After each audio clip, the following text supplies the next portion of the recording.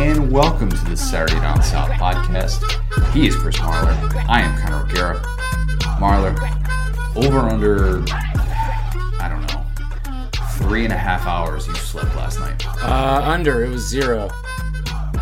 Wow, that is impressive. So, a little peel behind the onion. It's 7:45 a.m. Bama won a national championship. Like 8 hours ago, I think it became official, but really it was more like, 9.5 hours ago that Bama won a national championship and that game was over. Marler, so you have pulled an all-nighter after Bama put together just one of the most dominant seasons we've ever seen in the history of college football, and therefore you're about to put together one of the most dominant podcast showings in the history of podcasting. Oh, without a doubt. Yeah, it was, the game ended at around midnight, like you said, and then I stayed up to 1 watching just the trophy ceremony, then some the post-game stuff. And then after that I was like, man, it's gonna be real early in the morning, and I started watching the game again, and next thing I knew it was 5. I was like, all right, well, I guess I'll just put on some coffee. I'm up. So you already got the replay and you already got the all 22 to be able to break down, probably similar to Saban, watching everything to be able to dissect, all right, how can we get better from this performance? What are we going to be able to do next week? You're probably one step ahead of Saban, actually, because I'm sure he usually waits until the morning after to be able to do that. Totally. Very impressed. Very impressed. Different feeling than 2 years ago after the national championship, when I remember we recorded that early morning pod when you were in Santa Clara and coming off of the Clemson loss. It was a totally different feeling, seeing kind of the way that a game like that could just take the life out of you.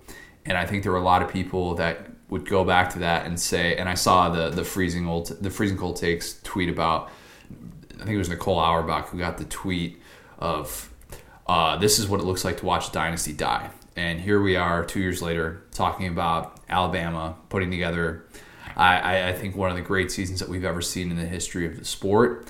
And given the circumstances in 2020, there's really not going to be a whole lot to simulate it. But we're going to get into all of that today. I promise that we will get to that. Got some way too early top 25 stuff as well, because don't you know it? It's like the Black Friday of college football season are these way too early top 25s. I spent my entire day Monday putting that together, only to see that there were others who already had theirs out by Monday, so that's always good. So we'll dig into that a little bit as well, and we'll turn the page to 2021. But Marler, before we get to all that, I know at some point today, maybe it's after a nap, when everything kind of catches up to you, you're going to have a whole mess of food, and I'm just assuming that it's going to be doused in a big old pile of Texas Pete. Yeah, that's pretty much the game plan. We just went back to our old ways last night, and I was panicked before the game. I was real nervous, so we had to get multiple things to drink and multiple things to eat.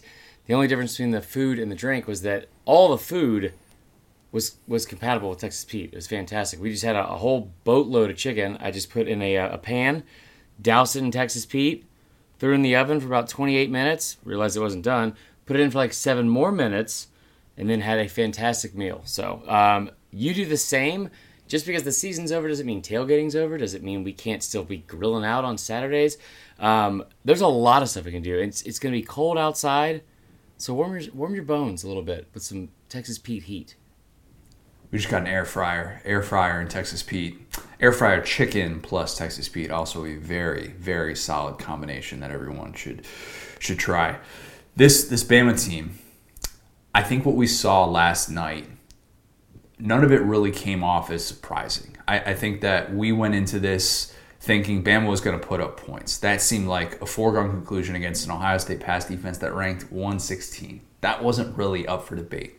What was up for debate was how much Ohio State was going to be able to fight back.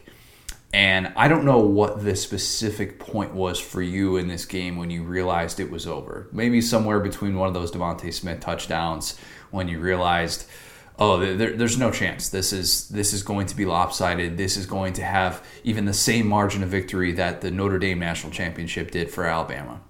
When do you remember thinking, it's over and there's nothing they can do?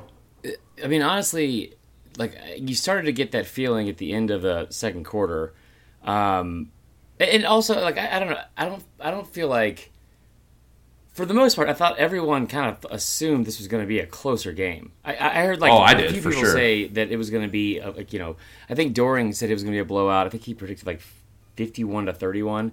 But outside of that, I mean, and myself included, I don't think a lot of people thought it was going to be a blowout. So a lot of people were expecting a close game.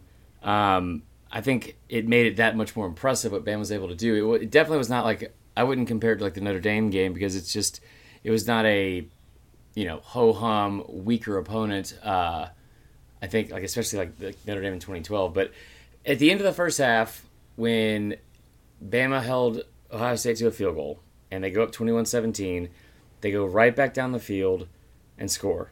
So they make it 28-17. They get another stop and they go up 35-17 at the end of the first half, because when it was 28-17, I thought there was too much time on the clock before the end of the half. And what I was hoping was they could do what the Patriots always do, like score in the last 2 minutes and then score in the first 2 minutes coming back out, because Bama got the ball coming in the second half. They were able to score again and make it 35-17 with getting the ball back. It felt like it might have been over at that point, but then you go to the second half and like all that, for me at least, was like, wiped away when Devontae got hurt. Then Max starts to get hurt. There was two starting defensive backs out because of targeting and then also an injury. So I was getting a little bit worried when they pulled within 14. But, like around the fourth quarter, about 9 minutes left, it finally hit me. Alabama's won 40 straight games. Well, now it's 41. 41 straight games when scoring a touchdown on the opening drive. I'm not saying that was the moment it was over, but goodness gracious, it looked so easy all night. And Sean Wade, the foot in the mouth comment that you knew was going to come back to bite him. You just knew it, because he hasn't been very good all year. And for whatever reason, he's been crowned. He's been given this pass as this All-American just because of preseason confirmation bias, which hasn't really played out. And Devontae Smith took his lunch money. I mean, at each and every point when he wasn't defending in the slot and he actually had to go over the top, it was ugly. And it felt like one of these games later on where you just kind of look back and you say to yourself, man, what was it going to take for Ohio State to actually be able to play a 60-minute game against this Alabama team? Because we talked about it coming in. Was this going to be, they have nothing left in the tank type of a performance from Ohio State? And I think that dismisses what Alabama did. Yeah, so I don't like saying that. I think it's a bummer, obviously, that Justin Fields wasn't at, max, like full on. It would have been fun to kind of see him in the mode he was in against Clemson, but he wasn't, in part because of what Bama was doing. I thought they bracketed coverage really well downfield. Chris Olave's name wasn't really heard a whole lot until late, and Garrett Wilson wasn't stretching the field like he usually does.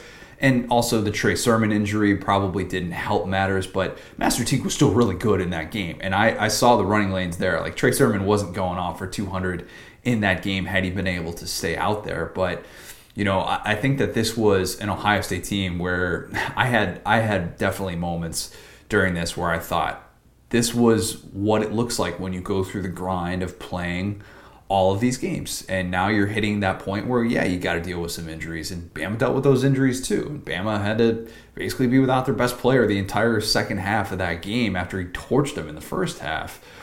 But I just thought that Ohio State was overmatched, and it was going to take the Clemson effort just to stay on the field. But even that, man, I don't think that really would have been enough. I think Alabama's best was better than Ohio State's best. Yeah, I don't even know why this is in question right now, Connor. Like, I get all the surrounding circumstances that came into this game, and there was I think like 13 guys out in this game because of COVID. I think 2 of them were starters, and one was and 3 if you include the kicker.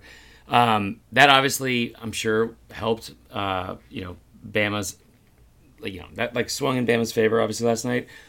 But make no mistake about it, this is all we heard from the committee all season, from Ryan Day, from Justin Fields, from Ohio State fans nonstop. This whole Ohio against the world attitude, this whole, we're underdogs and look what we did against Clemson, like we're hitting stride. Like, I haven't heard anyone say, yeah, this is what happens when you get through like the meat of your schedule and you get injuries. because everything I heard was they're hitting stride. Like, like we saw what they did against Clemson. It looks like they're hitting stride. When you really take a step back and look at it, and we don't have like, recency bias on it, or be like a prisoner of the moment from that Sugar Bowl. Justin Fields has been erratic all season long. All season long. And, I think was it your brother or was it Dustin Schutte that was like, after game 3, like, would be the Heisman vote. And then, like, you still have other people that really are hell-bent on this whole, like, you know what? The defense is a lot better than we give them credit for. That offensive line is starting to click. That offensive line had given up 20 sacks in 7 games against the Big Ten. So when you take a step back from just the Clemson game, you look at Justin Fields, and I said it on the podcast last week, if you put pressure on him, he's not the same quarterback. Justin Fields leads the country in completion percentage from a clean pocket, over 81%. You put pressure in his face, it goes down under 50% of just his adjusted completion percentage, and 35% for his actual completion percentage. I think Bama was not only like they outmatch, or not only was Ohio State outmatched, they weren't as talented. I think it spoke volumes about why they shouldn't have ever been in the first place, and they were kind of propped up by all the people surrounding them that really had had bought in to their own bias from like the preseason or whatever else you want to call it. But Bama absolutely dominated this game from start to finish. The play calling from Steve Sarkisian was unbelievable. Like, we're in game 13. There's double the tape that Ohio State was able to watch. And there were plays throughout most of the night that I had never seen. Like not even like a wrinkle of something else like from earlier in the season. His ability to be that creative and to get Devontae Smith in space when everyone on the field knows the ball is going to him. Yep. And when you look at, like, first off, Justin Fields, they said he was, I think, 95% going into the game. I don't know if that's true or not. I don't think it would have mattered either way. Yeah. And when you look at like the Trey Sermon thing, I think that definitely hurt me because I bet on his what do you call it, his prop over 102 yards. But all that being said, you look at Bama dominated this game from start to finish, and when you outgain an opponent by 280 yards, that is 4th in the country in yards per game. That is putting up top 10 numbers in scoring offense as well. But Bama allowed only 341 yards of offense from Ohio State last night. That is the fewest amount of yards Ohio State has had in a game since 2017, a span of 36 games, right? Bama's 621 yards of offense was the most that Ohio State had allowed. I couldn't even find it past the year 2000. So at a minimum, it's the most they've allowed since Y2K, since the 2000 season, in a span of 258 games. That is absolute domination. It was in every way, and I want to dig into a little bit of Devontae and his legacy, because I know we've talked about him a lot throughout the regular season, and when you win a Heisman Trophy, of course, that's going to be a popular topic of conversation. But the things that he did on Monday night, for those who maybe haven't paid that close of attention, I'm getting texts from like my uncle, who I know probably hasn't watched a game of college football all year, saying this Devontae kid's pretty good. Like, oh yeah, this is what it looks like when you have a guy that's just on a totally different level than everyone. And that little wrinkle with it was a fake handoff where it looks like it's going to be reverse, and then he changes direction, and it turns into a swing pass, was chef's kiss Sarkisian stuff right there. And I don't know what the future of this Alabama offense holds now, with expected to be Bill O'Brien as the new offensive coordinator. That was reported by Bruce Feldman right at the start of that game. What interesting timing that was. But if this Alabama offense doesn't hold form to the standard that Sarkisian has set, we're going to look back on plays like that and think, man, that this guy was on a different level. And it's such a testament to Sarkisian and to Devontae that everybody, like you said, everybody knows he's getting the football. And he got 13 catches for 215 yards and 3 touchdowns in the first half. You had people like Lou Holtz, who, Lou Holtz is as good of a football mind as there is, and all of his opinions are perfectly accurate, and he's always spot on with all of his takes, and he's very, modern in the way that he thinks. Lou Holtz was saying that Heisman winners never perform well in their bowl games. He's usually not. It's not wrong. I mean, Joe Burrow last year was pretty decent. Yeah, before that was definitely a narrative. Like Baker Mayfield he had a lot. He put up a lot of numbers, but he lost. Same with Kyler Murray. Maybe not recently. Maybe just like, you know. I feel like that was a huge thing, like in like the 2000s at least. Yeah, well, that's my point, is that it's outdated because since 2009, 5 Heisman Trophy winners have won a national championship game and have looked pretty good doing it. So that whole philosophy to me was just like, wait a minute, you're going to go on that instead of, Devontae Smith is facing the pass defense that ranks 116 in college football with one of the most dominant offenses we've ever seen in college football history. Devontae is going to go down, and he would have put up 300 yards in that game. There's no doubt in my mind had he been able to stay on the field. No doubt whatsoever. I think you have to put him as the best SEC receiver of all time, and I think that if there's a Mount Rushmore of college football wide receivers, especially the way that he bookended his career, I don't know how he wouldn't be on there, given the fact that, he has everything. He has the numbers. He has the 2 national championships. He has one of the most iconic plays in college football history, which he did as a true freshman, and arguably the best single season we've ever seen from the wide receiver position in this sport. I know that this is going to sound like recency bias. It's not at this point. You're right. It's not. But like, Devontae has to be on any sort of short list of greatest receivers in college football history at this point, right? I think that's fair. Yeah, I think, he doesn't get as much love. He obviously has now at this point of the year and like after this season, and he won the Heisman, of course. But just like his stature, like I'm sure you've seen that picture of him just like sitting like all frumpy on the sideline, where he's a small guy. Yeah, he's like 175 pounds. He's not Amari Cooper. He's not, Julio. He's not Julio Jones at all. He's not even like a Ruggs guy, like from the speed standpoint, or a Waddle, or like, I don't want to say the route running with Judy, but he was just always the guy that was just kind of, like, I don't know, dismissed or cast aside because of all the other talent around him. And I don't know what his legacy is going to be like 5 years, 10 years from now.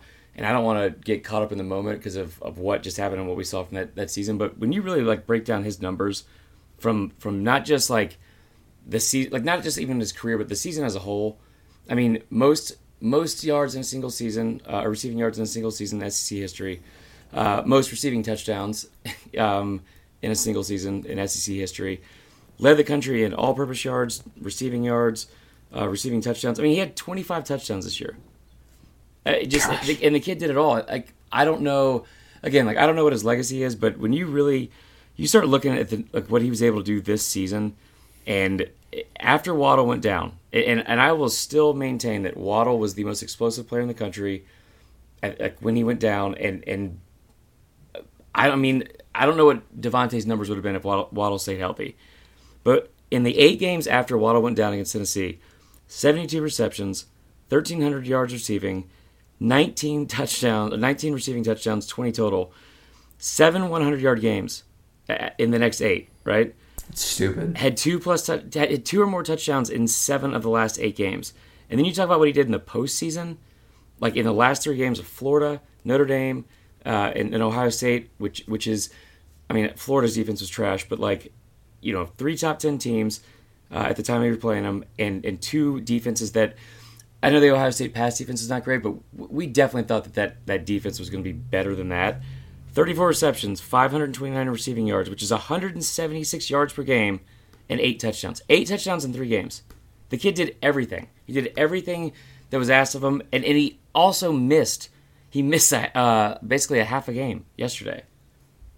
Gosh, I've seen very few players who can take over like that, and it just felt unfair. It felt unfair for him to be out there, not from just a speed standpoint, but it's everything. It's the route running and even the play that he makes on the sideline, where it's an indefensible play where he toe taps it, and I think it was an NFL catch because I think he got both feet in bounds.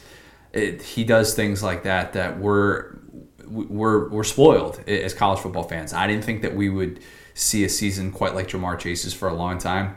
I hate to say it, LSU fans, and I don't mean to be that guy, but that was a better season than what Jamar Chase had. It just was. And there's a reason that we're talking about him as the first wide receiver to win a Heisman Trophy in 29 years. You at one point of this game said it's going to take someone else besides him stepping up. Well, I've been saying that all season. I keep thinking at some point, like, you were going to have, like, why the hell? I don't know who 20 or 32 is. I think 20 is Warner. But if you have some slow ass Big Ten white linebacker that you're going to put on Devontae, like, I don't, like, it blows my mind. It blows my mind. And, like, you know, you guys know my defensive coordinator stats from 2008. That middle school team. I mean, we were awful. So I'm sure that these guys are smarter than I am. But I don't understand how you don't do a better job of covering him.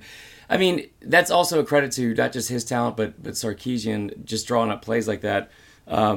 You know, and I will say, first off, if anybody missed the tweet, I got ratioed so hard from Bama fans especially. That was Bama's going to have someone else, whether it's a receiver or tight end, step up, and it can't just be Devontae Smith if they want to win this game.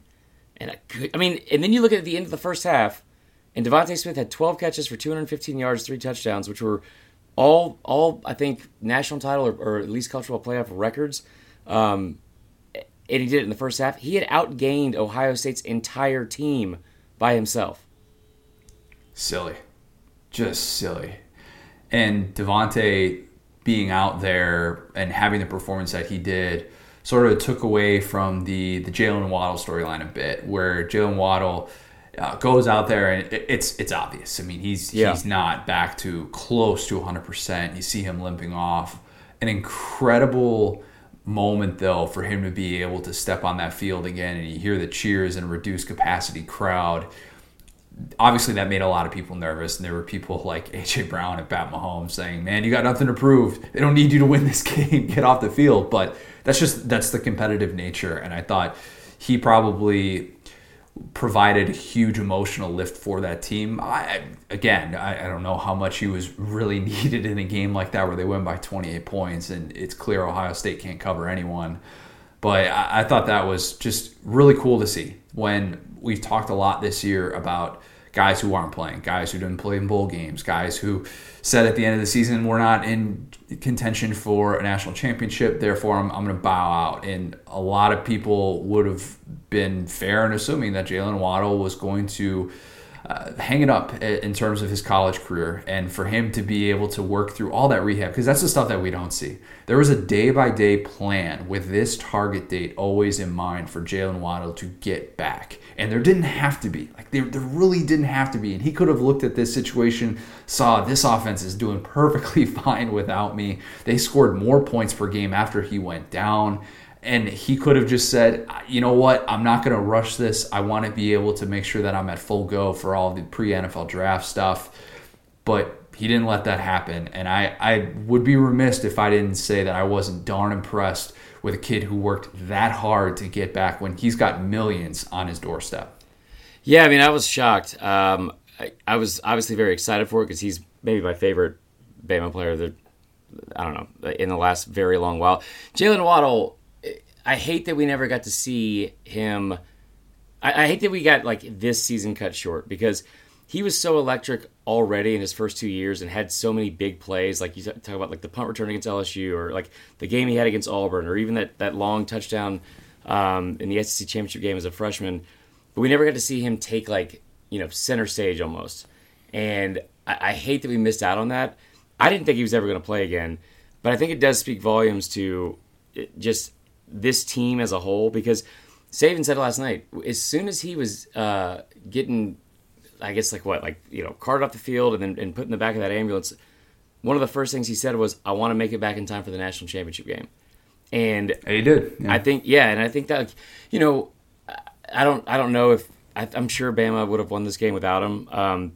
But also he came up really, really big in several moments, like the third down catch and then the first drive of the game. Had another first down later, I think like in the third or fourth quarter. And especially when you have Devontae out for the rest of the game, I just thought it spoke volumes about his character, like his just competitiveness, I guess, as a whole. And I thought it was awesome. I hope that he is fine moving forward because it was noticeable that he was not 100%. Like, and I was so pumped, and they showed like in the pregame on SEC Network, he was like running sprints, and like everyone got super hyped about it, and then they saw the actual sprint. And I was like, oh, not great. Yeah, not fully right, but looking forward to whatever's next for him when healthy. Man, he's so fun to watch. Guy who was definitely healthy on the other side of the ball. Christian Barmore, my goodness, did that man make himself some money. We knew he could rush the passer. That was never in doubt. I thought that play where he had that TFL, I think it was on 4th down even. It was. He blew up the backfield, and you're just like, this dude is a freak of nature, a redshirt sophomore, and I don't want to assume that he's off to the NFL, but if that's the last game of his college career, goodness gracious. I thought he looked like an animal. I mean, that was the closest imitation to a Quinnen Williams type of performance. That's exactly what I was going to say. That I think we've seen. Tip of the cap to him, because after he started off the year not healthy, and you're kind of wondering, is he going to have this type of year? Man, he went out on top. There are a lot more people who are well aware of who Christian Barmore is. Yeah, that was my exact thought last night. I think I said it even to Allie. It was like he made himself some money last night. And it was that also was really big. LeBron Ray, like finally back from injury, he had a good game. I thought Barmore was an absolute force on the defensive line, and he needed to be because Will Anderson was getting held like a effing newborn baby all night, and it was never even called. But there were a lot of individual, I guess, moments, but it was cool to see at the end of it and just how much this team meant to Saban, because I don't know if you saw this in the post game, but he was smiling almost the entire interview and used the word love, how much he loved these guys. I'm not sure if I'm even supposed to say this, but I will just say it anyway. Can confirm that he cried afterwards because this one meant more, I think, than even some of the, like, I think all of the other ones, just because of the nature of this season in general. And I do want to say one thing real quick to LSU fans. I don't know if this was a better team in 2019 LSU. I do think those two are the best 2 seasons I've ever watched. And there's a lot of reasons why you could make an argument for either. The one thing I'll say about Jamar Chase and the season he had versus Devontae, he also had to share a lot of touchdowns and yards with Justin Jefferson. So you could still give the the nod to Jamar Chase on that. But just trying to be objective there.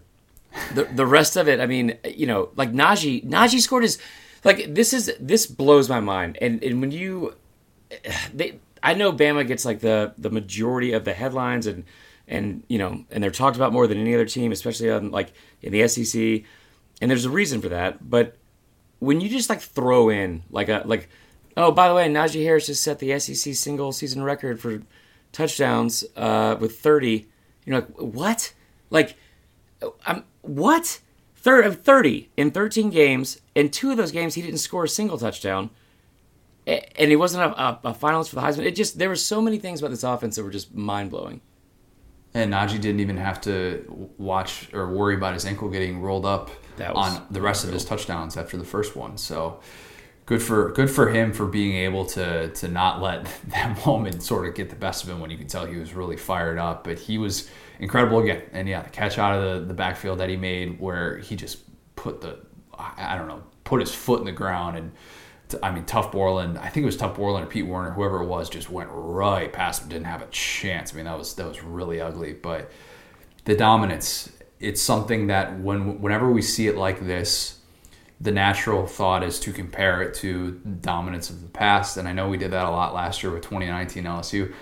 I don't know if you can really say definitively one way or the other with 2019 LSU versus this 2020 Alabama team. All I know is I would love to see those two teams play. I would love it. I think it'd be a lot of fun. Don't get me wrong. I think that both teams are worthy of being considered all-time greats. I've been saying for the last year that LSU is the single greatest season I've ever seen. And this year, with how different it was, it's hard to definitively say when you had so many of these different factors, not having non-conference play and all the things that Alabama and everybody in college football had to deal with in the offseason with COVID testing and contact tracing and all of that stuff. You're right. It does feel different in 2020. And this is a season that we're not going to forget. This Bama team, I think because of that and because of the dominance that it was able to sustain, I think that this is the most impressive Saban team that we've seen. Obviously, the first time that Alabama has gone undefeated under Saban since 2009. Yeah, that's crazy. That 2009 team, though, won against Power 5 teams by an average of 14.4 points per game. This Alabama team, on Monday night, their average margin of victory actually dropped from 29.2 to 29.1 against Power 5 competition because that's all they faced this year. And if you even go back and compare it to any of the other title teams, the best margin of victory that any of those teams had was 2012, which average margin of victory of 24.7 points per game against Power 5 competition. That team won 8 games by 3 scores. They also lost that game late in the season. Johnny Manziel, of course. Barely beat LSU, barely beat Georgia. Yeah. This team won 11 games by 3 scores or more. It's stupid. Saban had never beat 12 Power 5 teams in a season. He just beat 13. Right. I don't know, because of the nature of the schedule and once we get non-conference play back, if those things are ever going to be touched. But those are the reasons why I look at this season and knowing that this was an offseason where I think at one point, I was saying, this is in a way it could be considered a blessing in disguise for some of these lesser teams because the Alabamas, the Ohio States, the Clemsons of the world can't rely on those all-world facilities if players can't be at those all-world facilities. And if they have to be kind of on their own for some of this stuff because you're not getting a full spring, then maybe that'll even the playing field out a little bit. No. That did not happen. And Bama was a team that kept its foot on the gas. And I think that even Saban smiling at halftime, he did what he could to try and hold back a smile. I thought during the halftime interview of that game everything was starting to come together and realizing that this team was, as you said, appreciated for all that it did and how consistent it was. And it was the epitome of everything I think Saban has ever wanted in a team that didn't let any midseason injury to Jalen Waddle or a pandemic even get in its way. And this 2020 team is going to have a place in history that I think will stand the test of time. Yeah, I mean, I know there's some people that disagree with that and think that like there should be like an asterisk, like during the season or whatever. And I'm going to explain to you why it shouldn't, because not just the offensive numbers. I mean, the offensive numbers are just stupid. Just absolutely stupid. You have Devontae's numbers that we already talked about. I told you about Najee with the SEC record, 30 touchdowns. But like Mac ending the year, and this is like, we're 13, 14 months removed from the 2 pick sixes against Auburn and everyone saying he's a game manager and blah, blah, blah. And that's still going on into this year. And then you look at what he did throughout the season, sets an all-time record for QBR, passer rating, and completion percentage in a season. Look, we just saw Joe Burrow do that a year ago. And then Mac Jones does it this year. Breaks all of his numbers, or his records. 80+% completion percentage in 5 of the 13 games. Had a QBR rating of over 95 in 10 of the 13 games. It was at his best against ranked teams, like averaging over 400 yards per game, 78% completion percentage, and 22 touchdowns, 3 interceptions. And listen, like I understand this has to be like probably nauseating for some people because they're just tired of the Bama thing, and I totally get it. And maybe this is the last one because they are losing a lot of talent. But when you look at start to finish what they were able to do, and we talked a lot about last year with LSU beating 7 teams in the top 10 at the time. Of their game. Bama beats 6 ranked teams, 4 in the top 10, 3 in the top 5. 3 that finished in the top 5. And they did so by an average margin of 25 points per game. I mean, the top 5 opponents. And, just an absolutely incredible year. And then you look at the defense. The defense gives up, like for real. And just hear me out on this, all right? From the season as a whole, I just told you those numbers for the big 3. And by the way, the big 3, Najee, Mac, and Devontae, took over in the playoffs. They accounted for 94% of Bama's total yards in the last 3 games. 94%. And 16 of the 18 touchdowns that were scored. But you talk about 5 of 11 offensive All-Americans were from Alabama. You have 16 major awards in college football. Bama won 8 of them. Best center, best lineman, best running back. I mean, you had the best center snapping to the best quarterback, and the best lineman blocking for him, handing off to the best running back and throwing to the best receiver, and the plays were being called by the best coordinator. And those were all facts from the awards that were given. It's just crazy. And then on top of that, and we should have just seen it coming that this was their year, didn't miss a field goal or an extra point all year. Seriously. And they had missed 12 extra points in the last 2 years combined. 12! So I think anybody that thinks that this season shouldn't count or whatever, and it's not just from Bama, there were some really special seasons that we got to see this year, and they should not go, they should not be dismissed or just kind of, put on the, they should not be automatically put below, if we're ranking them, any other season, not necessarily what Burrow did last year, but Derrick Henry in 2015, or even the Kyler Murray and Baker Mayfield years, because what we get to see it all over college football. I mean, like Breece Hall, incredible year at Iowa State. Obviously Justin Fields, Trevor Lawrence, all that kind of stuff. Kyle, the big three at Florida, those are generational type talents and numbers that were put up. I mean, it's just crazy. Look what we got to see at Ole Miss and Kellen Mond going out on top. Just I think as a whole, even the kid from Tulsa, Pitt had 2 All-Americans on their defensive line with 10+ sacks. There were a lot of incredible seasons, individually that were had this year, and I hope that people don't discount that. You know how it's going to go, though. If you were a team that had a throwaway season, an LSU, a Penn State, a Michigan, 2020 will forever be we had to deal with COVID and this and that. And if you were a team that's usually on top and you weren't this year, it's going to be dismissed and people are going to say, well, we had to deal with this, this, and this. And that's warranted, to be honest. I mean, that's valid with all the obstacles people had to have.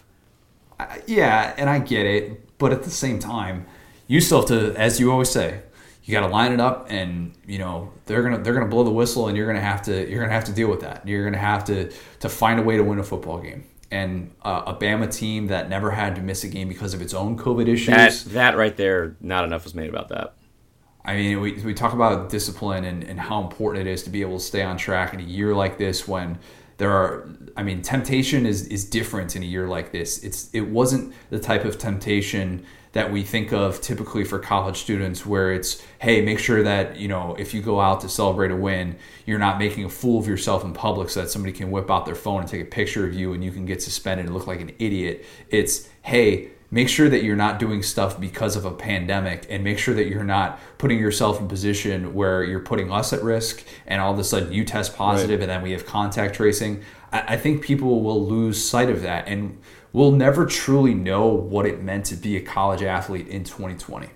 And that's something that we talked about a lot coming into this year and how different it was going to feel. This was more of a grind just because of all the testing that you have to go through. Being a college athlete and playing big-time college football is usually different when you have that Saturday to look forward to when you're playing in front of 80, 90, 100,000 people. Yeah.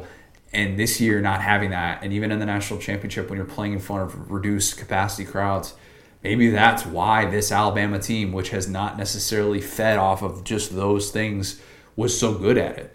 Because the common goal, this is going to sound really boring, truly was winning with this team. And you could say that they were boring and that they didn't do things to necessarily I would say they're boring. Get. Well, no, I'm saying that the average fan would say that Alabama dominating a national championship is boring, right, and it doesn't necessarily move the needle. There's Bama fatigue, there's no doubt. But at the same time, that sort of was exactly what it was going to take to be steady and to win in a year like this and to maintain that focus. And whoever was going to win the 2020 national championship, we were going to look back on it and say, man, that team really kind of kept their head to the ground when, they didn't necessarily know if they were going to play a game on that given Saturday, or, they could have had COVID issues, blow up their quarterback room, or, whatever it was.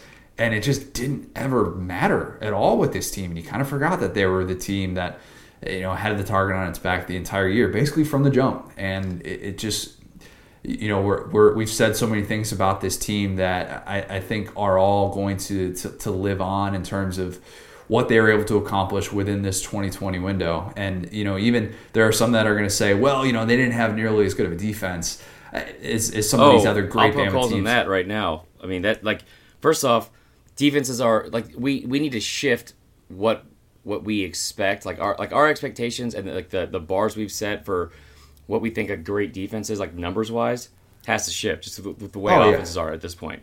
But Bama's defense allowed 17 points or less in 7 of their last 9 games.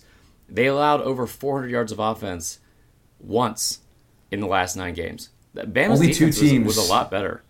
Yeah, only 2 teams have more than 24 points against Bama all year. Right. Despite the fact that everybody was trashing his defense, and Pete Golding, somebody who took a lot of criticism, and even going into the playoff, there are people saying, "Oh, who would be a great defensive coordinator for Bama moving forward?" We heard the Charlie Strong stuff, and the Will Muschamp jokes were flying. So Kevin Steele was rumored as a potential candidate, I know, but Bama just did not matter with this team. So, real quick before we move on, and the last thing we were going to say about Alabama. And just to be clear, this was the only game that was on. That is why this was focused on this game and this team. But when you, like, the most impressive part of this team, I think, for me, as a fan even, right? Because this is like a dream season, honestly, looking back on it. It didn't feel that way throughout the entire year. Like, it did not at all. But, no offense, Georgia fans, but like I thought they were going to lose to Georgia. Being able to overcome that and come from behind, beat Georgia at home, then beating both your rivals by an average of 30 points, and then you talk about closing out the year with a Heisman, an incredible SEC championship game, just an awesome SEC championship game, and then getting to beat Notre Dame and Ohio State, and that's like. That's really what I want to focus on here for a second here, Connor, because every single one of you effing morons that try to tell me Ohio State belonged in the playoff, I'm going to get on the soapbox one more time before the end of the year. Because we were told nonstop by the committee, you know what? Like, they're one of the 4 best teams. They're one of the 4, and then we all agreed they were one of the 4 best teams because of their talent and confirmation bias from like our preseason stuff. And then on top of that, what they did against Clemson. This team lost 52-24. 52-24. Gave up the most yards they've given up in a minimum 21 years. Gained the least yards they've gained in 3 years. And they lost by the same exact amount of points as Texas A&M. And then you start looking at those numbers. And I don't like... Stuart Mandel said yesterday, he's like, oh, we're going to have to hear about this nonstop about how they're going to compare... if the final score is 52-24, they're going to compare this to A&M nonstop. Yeah, because a lot of you idiots, like national pundits and people from the, like, no offense, but like Midwest and like, Big Ten country were adamant that this was different. We've already seen that game. Like, this was worse. They gained 100 less yards of offense. Justin Fields looked awful. Jake Fromm looked better against Alabama than Justin Fields did. So once again, like I understand the Bama fatigue is real, and I totally understand why. Totally get it. I grew up as a Braves fan and Red Sox fan, and I hated the Yankees, and I still do. I totally understand it. But the way to fix like the excitement level and like the ratings have been down year after year, the way to fix the playoff and make it more fun for all the fans isn't necessarily trying to watch Bama lose. It's fixing the playoff as a whole, because there was no reason that team was ever allowed in that game. And Texas A&M, Cincinnati, like any of those teams, Oklahoma, would have been more fun for all the fans. And I said at the beginning of the year, if there was ever a year to expand the playoff just for 1 year, it was this year. And so I hope moving forward they figure out a way to get off of these like I hate to keep using this phrase, but the confirmation biases from like all the preseason rankings. They have to figure out a way to make this more fun, enjoyable, and also accessible for everyone involved in college football. Alabama ends up winning that game by 28 points, and Georgia fans who are listening to that with the Jake Fromm, Justin Fields thing, that earned you some points right there. I mean, I did the side by side last night on like a tweet from SDS. Like, I mean, like listen, Fromm's numbers in the national championship game as a freshman were not great. Fromm's numbers in the SEC championship game, much better, yeah. Like over 300 yards, 3 touchdowns, 0 interceptions. I mean, I'm not saying he's a better quarterback than Justin Fields because he's not. But when it mattered most against that team, one of them showed up. You know the part at the end of Mean Girls where she's handing out, she wins the Spring Fling Queen, I think that's what it is, and she's handing out the pieces of the crown to everybody. Bama last night, after it beat Ohio State by 28 points in a national championship, could have handed out pieces of the crown to Mizzou. A&M, sure, why not? You also lost by 28 points, that's fine. Ole Miss, you were worthy. Georgia, you get a piece of the crown. Sorry, no Tennessee, no Mississippi State, no Kentucky, no Auburn, no LSU, no Arkansas.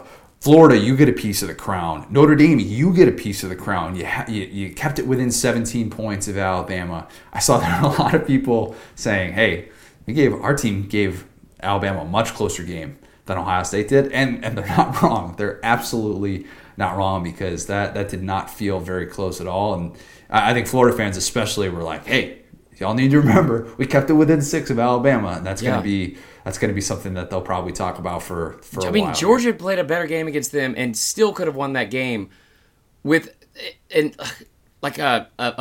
injury lawyer at quarterback. I mean, like that is. I just, I obviously do not like the Big Ten, and I think especially this year, the way they handled everything, I thought it was a joke that they were even accepted into getting into the playoff. But I mean, it's only worse moving forward for me because when you have 7 games before the national championship, and you have 5 before your conference championship, and 4 of them are against 2-win teams. It's just like. Don't tell me the games matter and then put a team like that in the national championship game. And listen, Bama was a fantastic team and could have done it to anybody, but that's not what the national championship is supposed to be or the playoff. Fair enough. Well, we can turn the page to 2021 just because this has become the Black Friday of college football, coming out with the way too early top 25 for the upcoming season. And for what it's worth, these rankings, in my opinion, should not be based on how we think a team will finish the upcoming season. This is based on if you roll them out onto the field with the information that we know, which is heavily weighted on what we saw in 2020, and of course incoming transfers and recruiting classes and new coaches and seniors who are coming back. All those different things are factored into this, and this is subject to change because we still don't know with the NFL draft deadline who's going, who's staying, and with this extra year of eligibility thing, this is all over the place. So I'll run through I'll do it kind of how they do the ranking show, right, where they run through like 6 or 7 of them and then they stop, and then if there's any big takeaways from that, we can hit on that. Is that good? So that I'm not going through just 25 through 1. All right, so these are, and again, this is what I came up with on Monday. This is just based on what we've seen so far. I'm not saying that this is exactly what Marler thinks. I'm sure everybody who listens to this will disagree with at least one thing significantly. So again, I understand that. All right, number 25, Liberty Flames, of course, Malik Willis. 24, I have Ole Miss. 23, the Raging Cajuns of Louisiana. 22, Northwestern. 21, Oklahoma State. 20, Penn State. Any major discrepancies in that? No. Okay. 19, Wisconsin. 18, a Texas team that is going to be coached by Steve Sarkisian. Oh yeah, good for Texas. Texas won last night as well, right? I think they were sitting there at home watching that game, thinking about all the different concepts that Sark is going to draw up for that team and how it'll look totally the same as Alabama with historically good talent. I'm sure it will. Number 17, Indiana. First time in 52 years that would be if Indiana were to get into the top 25 to start the year. Number 16, Iowa. This is a weird one. Number 15, LSU. Number 14, Oregon. 13, USC. 12, Florida. 11, Miami. Actually, let's stop. Are there any major discrepancies before we do the top 10?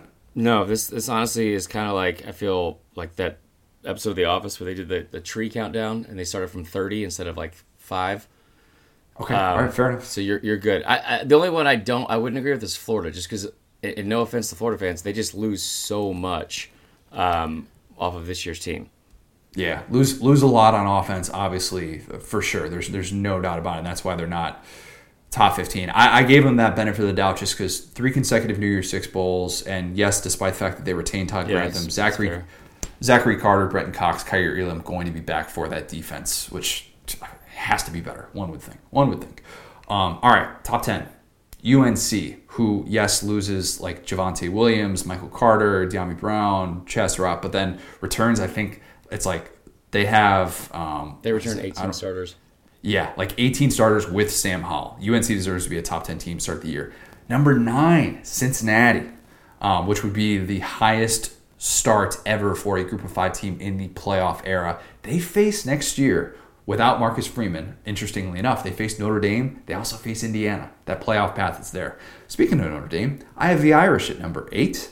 I have Texas A&M at number 7. This is the one that's going to that might get some looks, and I might have to explain this. I have Iowa State at number 6. I would have them even higher, to be honest. They returned 18, and I think they returned 39 or 37 of their 44 on their 2D from the bowl game.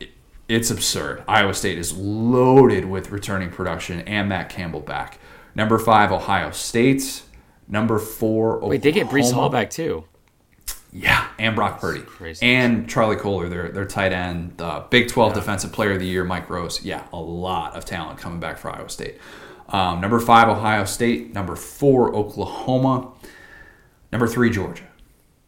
Number 2, Alabama. Number 1, Clemson. A little bit boring, I realize, at the end, and I understand Clemson loses Travis Etienne, Trevor Lawrence, of course. We're still waiting to see kind of what's going to play out with those receivers. But holy cow, does Brent Venables return a ton of talent in that defense, especially in the front 7. And when you're a team that, you've gone to 6 straight playoffs now, I think, being able to start at least at number 3 for Clemson sort of makes sense. Getting Skalski back is also really important for that. So that kid is not that great, but yes, it probably is. You know what? I'll throw in a couple here, and just say I don't want to do like a full top 10, but teams that absolutely should be in the top 10 to start the year: Iowa State, North Carolina. I would probably have Iowa State. They won't be top 5, but they probably should be. I don't hate that at all. I was like, when I was going through this yesterday, I was like, wait, they have this guy back. They have this guy. Oh my gosh, this guy announced he's coming back. I was sipping the Iowa State Kool-Aid more than the selection committee, which I didn't think would be possible. Yeah. I would probably throw Indiana in there because they returned 19 starters, and I'm big on that. Usually for what do you call it? Coming back from I guess like the year before, and they had a good season this year. A&M, they lose so much on that offensive line. I would not throw them in there.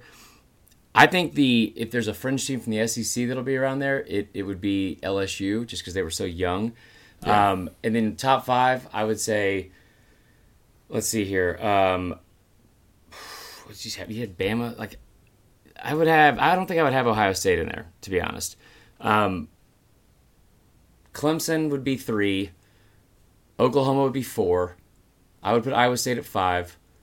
At 2, I would put Bama. I'm sorry, I would put Clemson at 2 and Bama at 3. And at 1, and I know I feel like I do this every year, but when you return 9 on offense with a quarterback like they have, and you return both coordinators, 5 on defense, and just stockpiles of talent everywhere, Georgia would be my preseason number 1. Let's get the hype train rolling. Let's get it rolling. They have so much talent at finally at the skill position. Like, a receiver especially, they are going to be really, really good. Most underrated announcement of returning James Cook for Georgia. That dude is special when he is on the football field.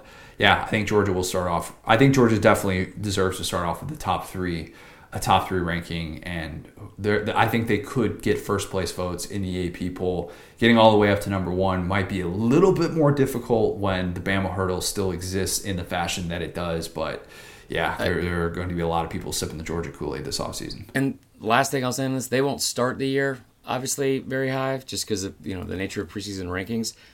But if there was a team to finish in the top 10 from the SEC, Ole Miss.